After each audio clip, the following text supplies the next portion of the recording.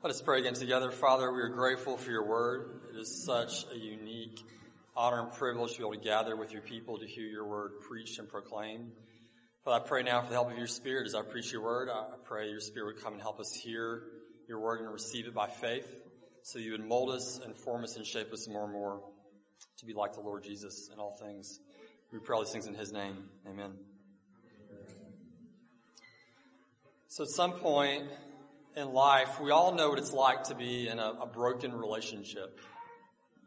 This is part of our earliest and most formative experience as human beings in a fallen world. And we all experience this in a variety of ways. We experience it in our families in one way or the other. It's what creates the heartache in our conflicts in our marriages. It's why divorce is so devastating. Nothing feels more painful than to be separated from someone that you should be close to. The biblical story begins with the greatest and most consequential relational rupture that has ever existed, a rupture that our world is still feeling the effects of thousands of years later. The Bible begins by describing for us the break in relationship between the Creator and God's most important creation, between the living God and human beings. The Bible begins with a son and a daughter who both turn against their father, and they become enemies. They become rebels through their own foolish disobedience. And not long after we read about the work of God's creation, we read about the tragedy of God's children becoming fugitives on the run. They become exiled from their own home. The entrance of sin and evil into the world creates the first of many broken families. And we can think about every problem that we see around us, every problem that exists in our world, every broken political party, every societal problem that we see, some of our greatest individual battles and struggles that can all be traced back to this spiritual relational breakdown between God and human beings.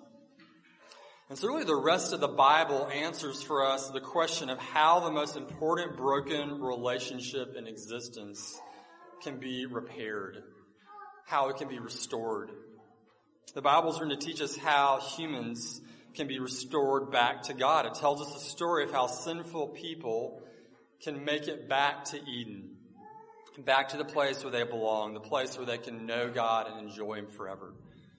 And the Bible's answer to the problem of humanity's broken relationship with God, it can be found in one place, so really rather a person, more accurately, our great final high priest, the Lord Jesus Christ.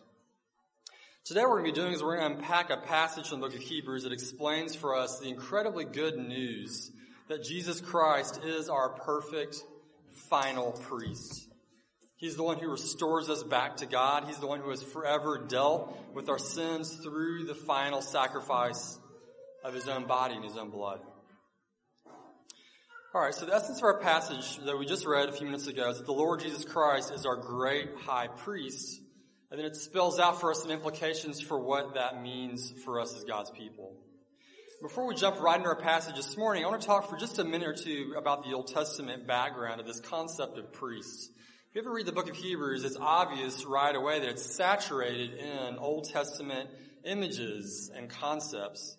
And none of it really makes any sense unless we understand that Jesus is the fulfillment of everything the Old Testament has taught. Particularly how God's people approach God through worship and through sacrifice. And also this concept that God has appointed priests to enable God's people to draw near to Him. This concept of priesthood shows up as early as the Garden of Eden from the very beginning, when we see hints that Adam's calling included being a priest that was made to mediate God's presence to His creation. We can see this in the fact of the commands that Adam is given initially for him to work and to keep the garden. Those commands, work and keep, are going to show up later in the book of Leviticus to describe the tasks that priests are given regarding worship in the tabernacle. So Adam and Eve were called to be the first priests, people who would reflect God's image to the world around them. The priests of Israel later were made to teach the nations who God is. And so in a similar fashion, God wanted Adam and Eve to be the people who taught the world what God is like. They were made from the very get-go to teach the world who God is But we know from very early on, from Genesis 3 on, that Adam and Eve, they failed in their mission as priests by listening to the voice of Satan and disobeying God.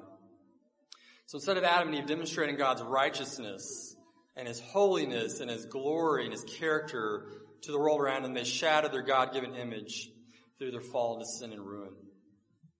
And so it's clear from the very beginning of the biblical story that God's people, they need a perfect priest. They need one who would faithfully demonstrate to the world the perfect image of God.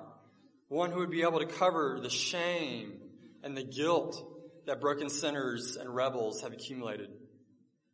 And so we see in Genesis that God himself is the perfect priest right after Adam and Eve fall into sin. Do you remember what God does?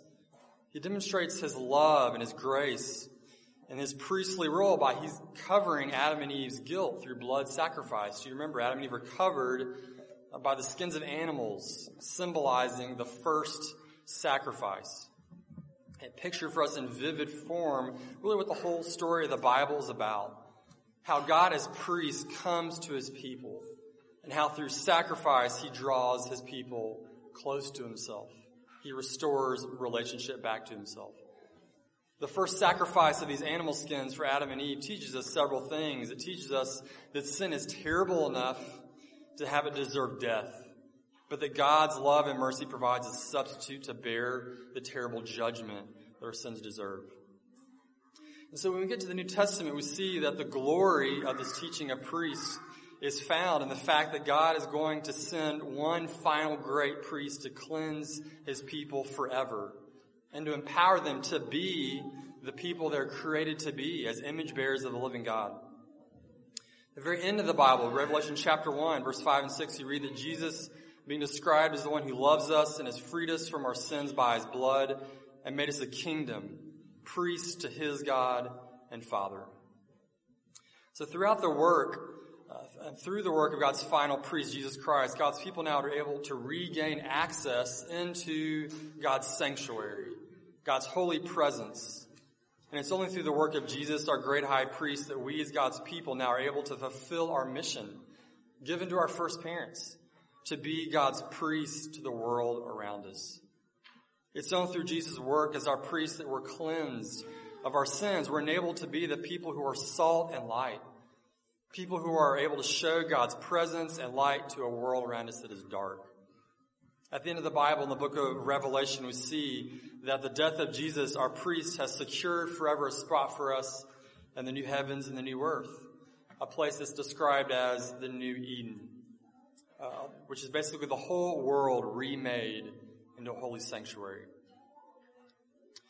Okay, let's jump into our passage now in Hebrews and talk about what we just read a few minutes ago. Our passage comes at the very end of Hebrews chapter 4 and the beginning of chapter 5.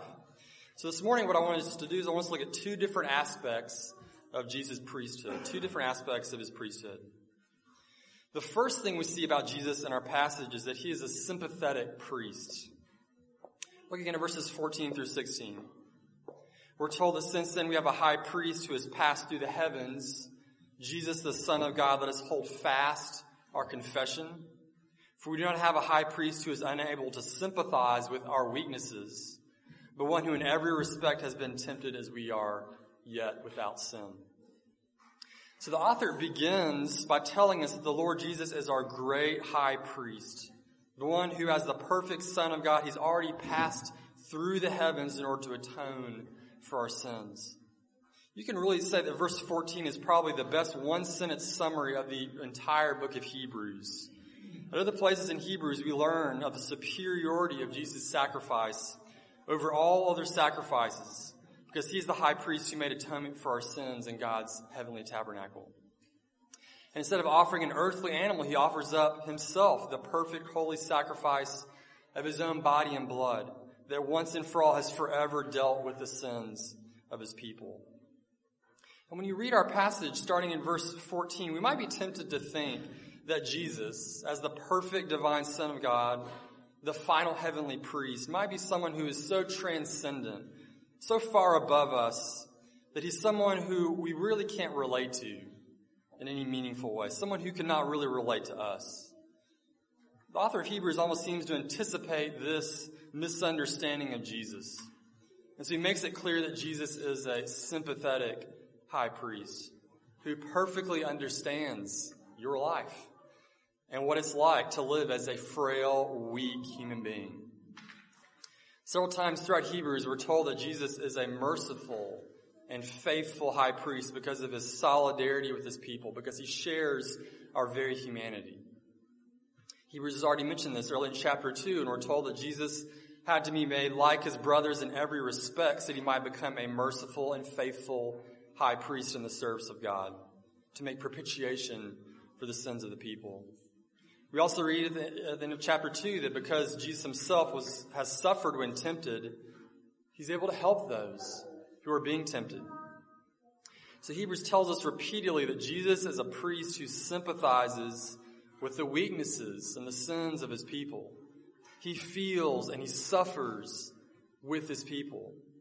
He's not a priest who stands over his people, but a priest who stands alongside his people, who fully understands what the human experience of weakness and temptation is like. We're told Jesus is full of grace towards us because he's experienced the suffering that comes when we're tempted by evil. Even though Jesus obviously never sinned, he understands the power of temptation actually better than we do as people who regularly struggle with sin, who give in to sin. C.S. Lewis very helpfully in his book Mere Christianity described temptation as a man who's walking against a very strong wind. And when the wind gets overwhelmingly strong, the man gives up finally. He lays down. That's basically what we do with temptation. But think about the fact that Jesus, as the perfect Son of God, he never laid down in the face of temptation.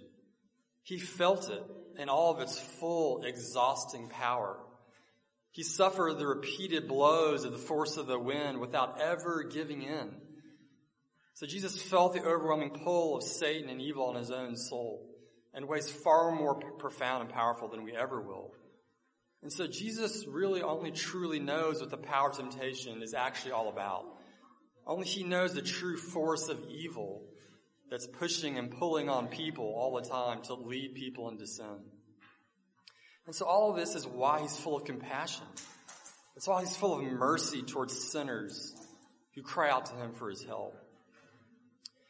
It's also important to see that Jesus, that trusting Jesus' sympathy and compassion for sinners, this doesn't make us people who are soft on sin in any kind of way.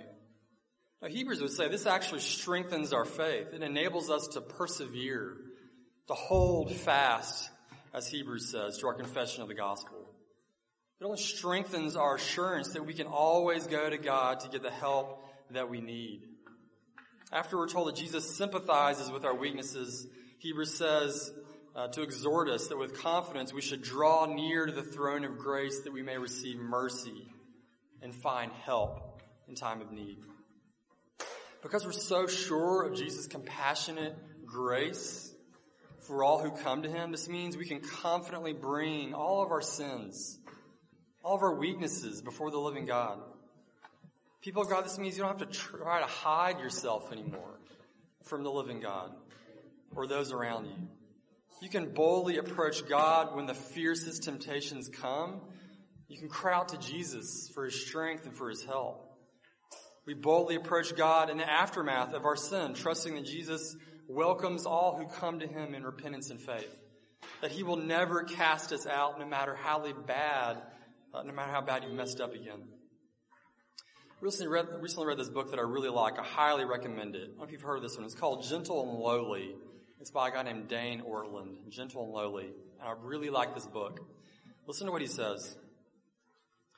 Jesus deals gently and only gently with sinners who come to him, irrespective of their particular offense or just how heinous it is. What elicits tenderness from Jesus is not the severity of the sin, but whether the sinner comes to him. Whatever our offense, he deals gently with us. If we never come to him, we will experience a judgment so fierce, it will be like a double-edged sword coming out of his mouth at us. Ortland goes on to say, we will be enveloped in either one or the other. Okay, let's pause for just a minute or two to consider what God is saying here. How does this connect with our own lives? I've got two things here I want us to think about. First, how do you treat your own weaknesses? And how do you treat the weaknesses of people around you? Some of us can show mercy to really just about anybody other than yourself. Some of us hide in our own hearts a voice of condemnation directed towards ourselves that is relentlessly cruel. That is relentlessly harsh. A voice that you would never actually speak to another person, but you reserve that voice only for yourself. Or maybe we have a very difficult time facing and dealing with our own weaknesses because for a long time you've associated weakness with shame. Some of us believe deep in our own hearts that we really only have value and worth as human beings if you are strong.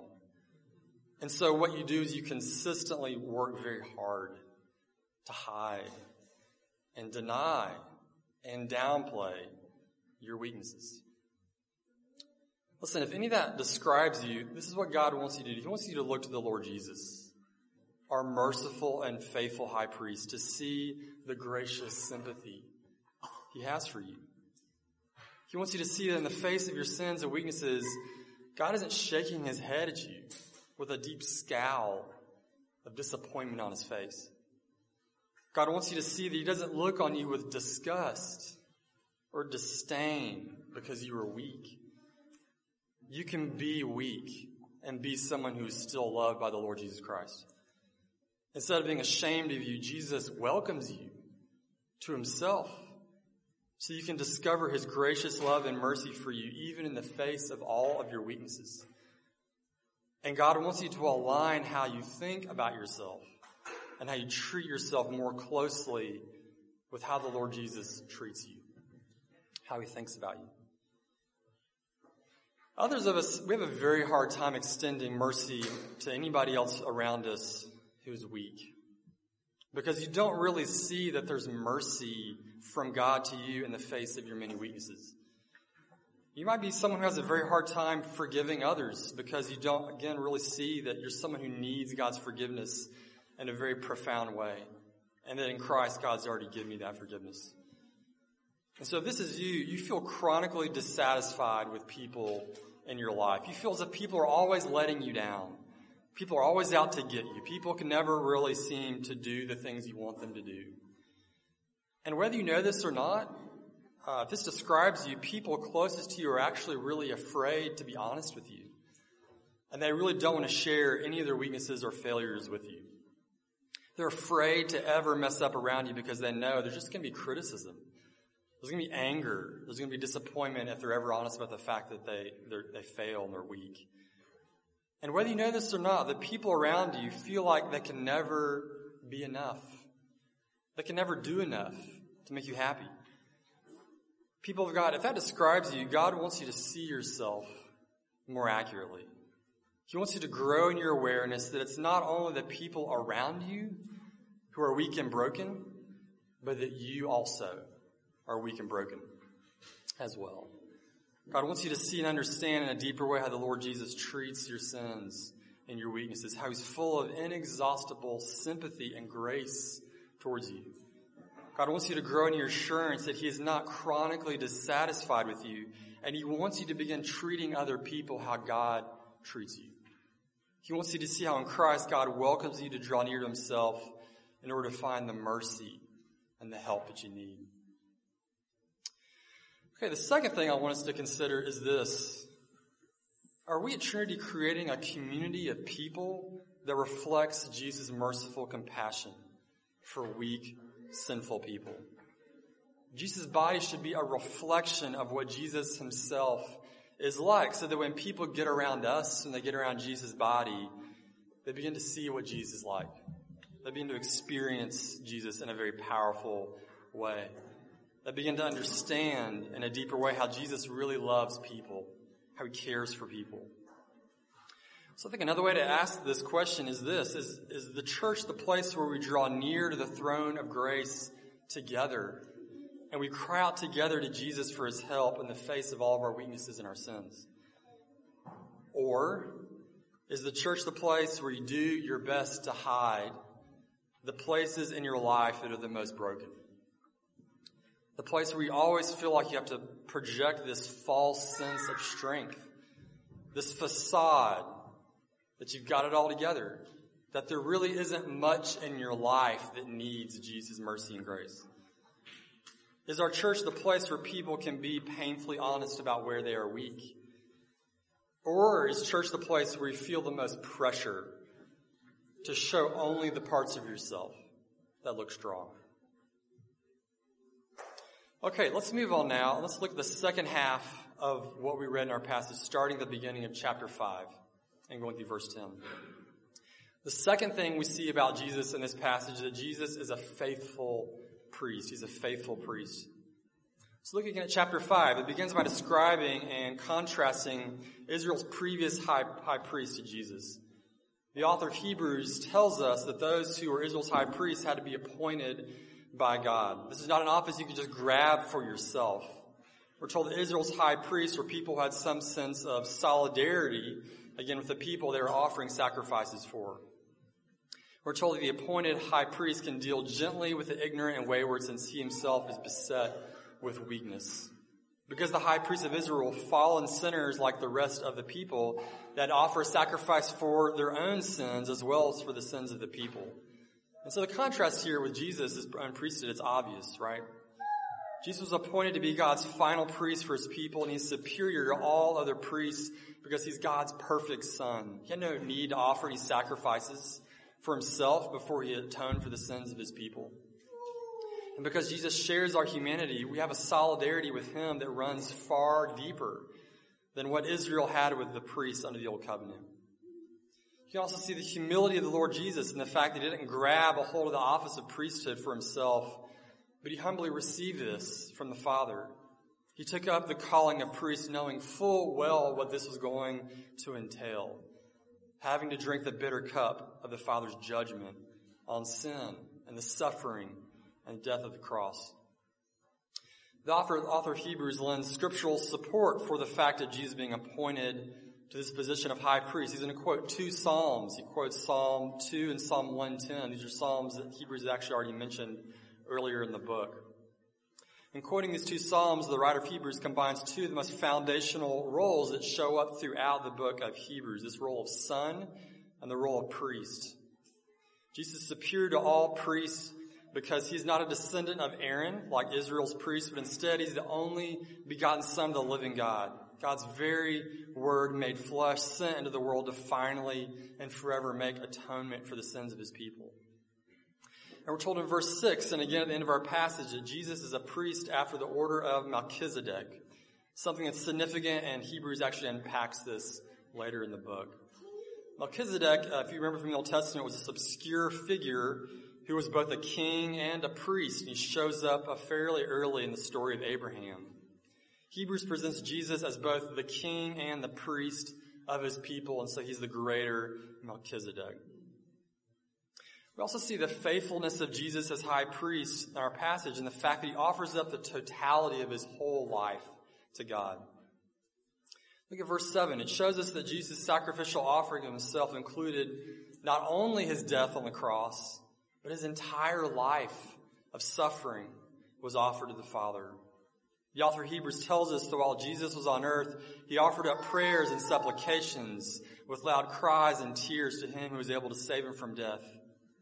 And again, the contrast here between Jesus and Israel's priests is very stark. Israel's priests offered up gifts and sacrifices for sin. But Jesus offered up himself, his entire life of faith, as a living sacrifice that included prayers and supplications that were prayed with tears streaming down his cheeks. The spotlight in verse 7 again is on the humanity of Jesus and what his faith actually looked like when he lived in this fallen world. And this might surprise us being the Presbyterians that we are, but we see clearly in our passage that Jesus' faith, it was not stoic, intellectual an exercise, right? Jesus shows us that walking by faith in our fragile and fractural world looks like offering up loud cries to God for his strength and for his help. It looks like having moments where you cry tears of grief over the things and the people around you that are damaged, that have been devastated. In verse 7, you can hear echoes from scenes from the Gospels, like the Garden of Gethsemane on the night of Jesus' betrayal and arrest. The scene where many of us are familiar with, where Jesus cries out to the Father to have the cup of suffering pass for him, if possible. We read in this prayer that Jesus is in such anguish, such deep pain, that the sweat pours from his body as if he were bleeding from a wound. Another aspect of the Lord Jesus being a faithful priest is also the fact that he matured as God's Son. Look at what verse 8 says. It says that Jesus learned obedience through what he suffered. And then in verse 9, that through Jesus' suffering and death, Jesus was made perfect. Now, what does this mean? We have to think very carefully about this.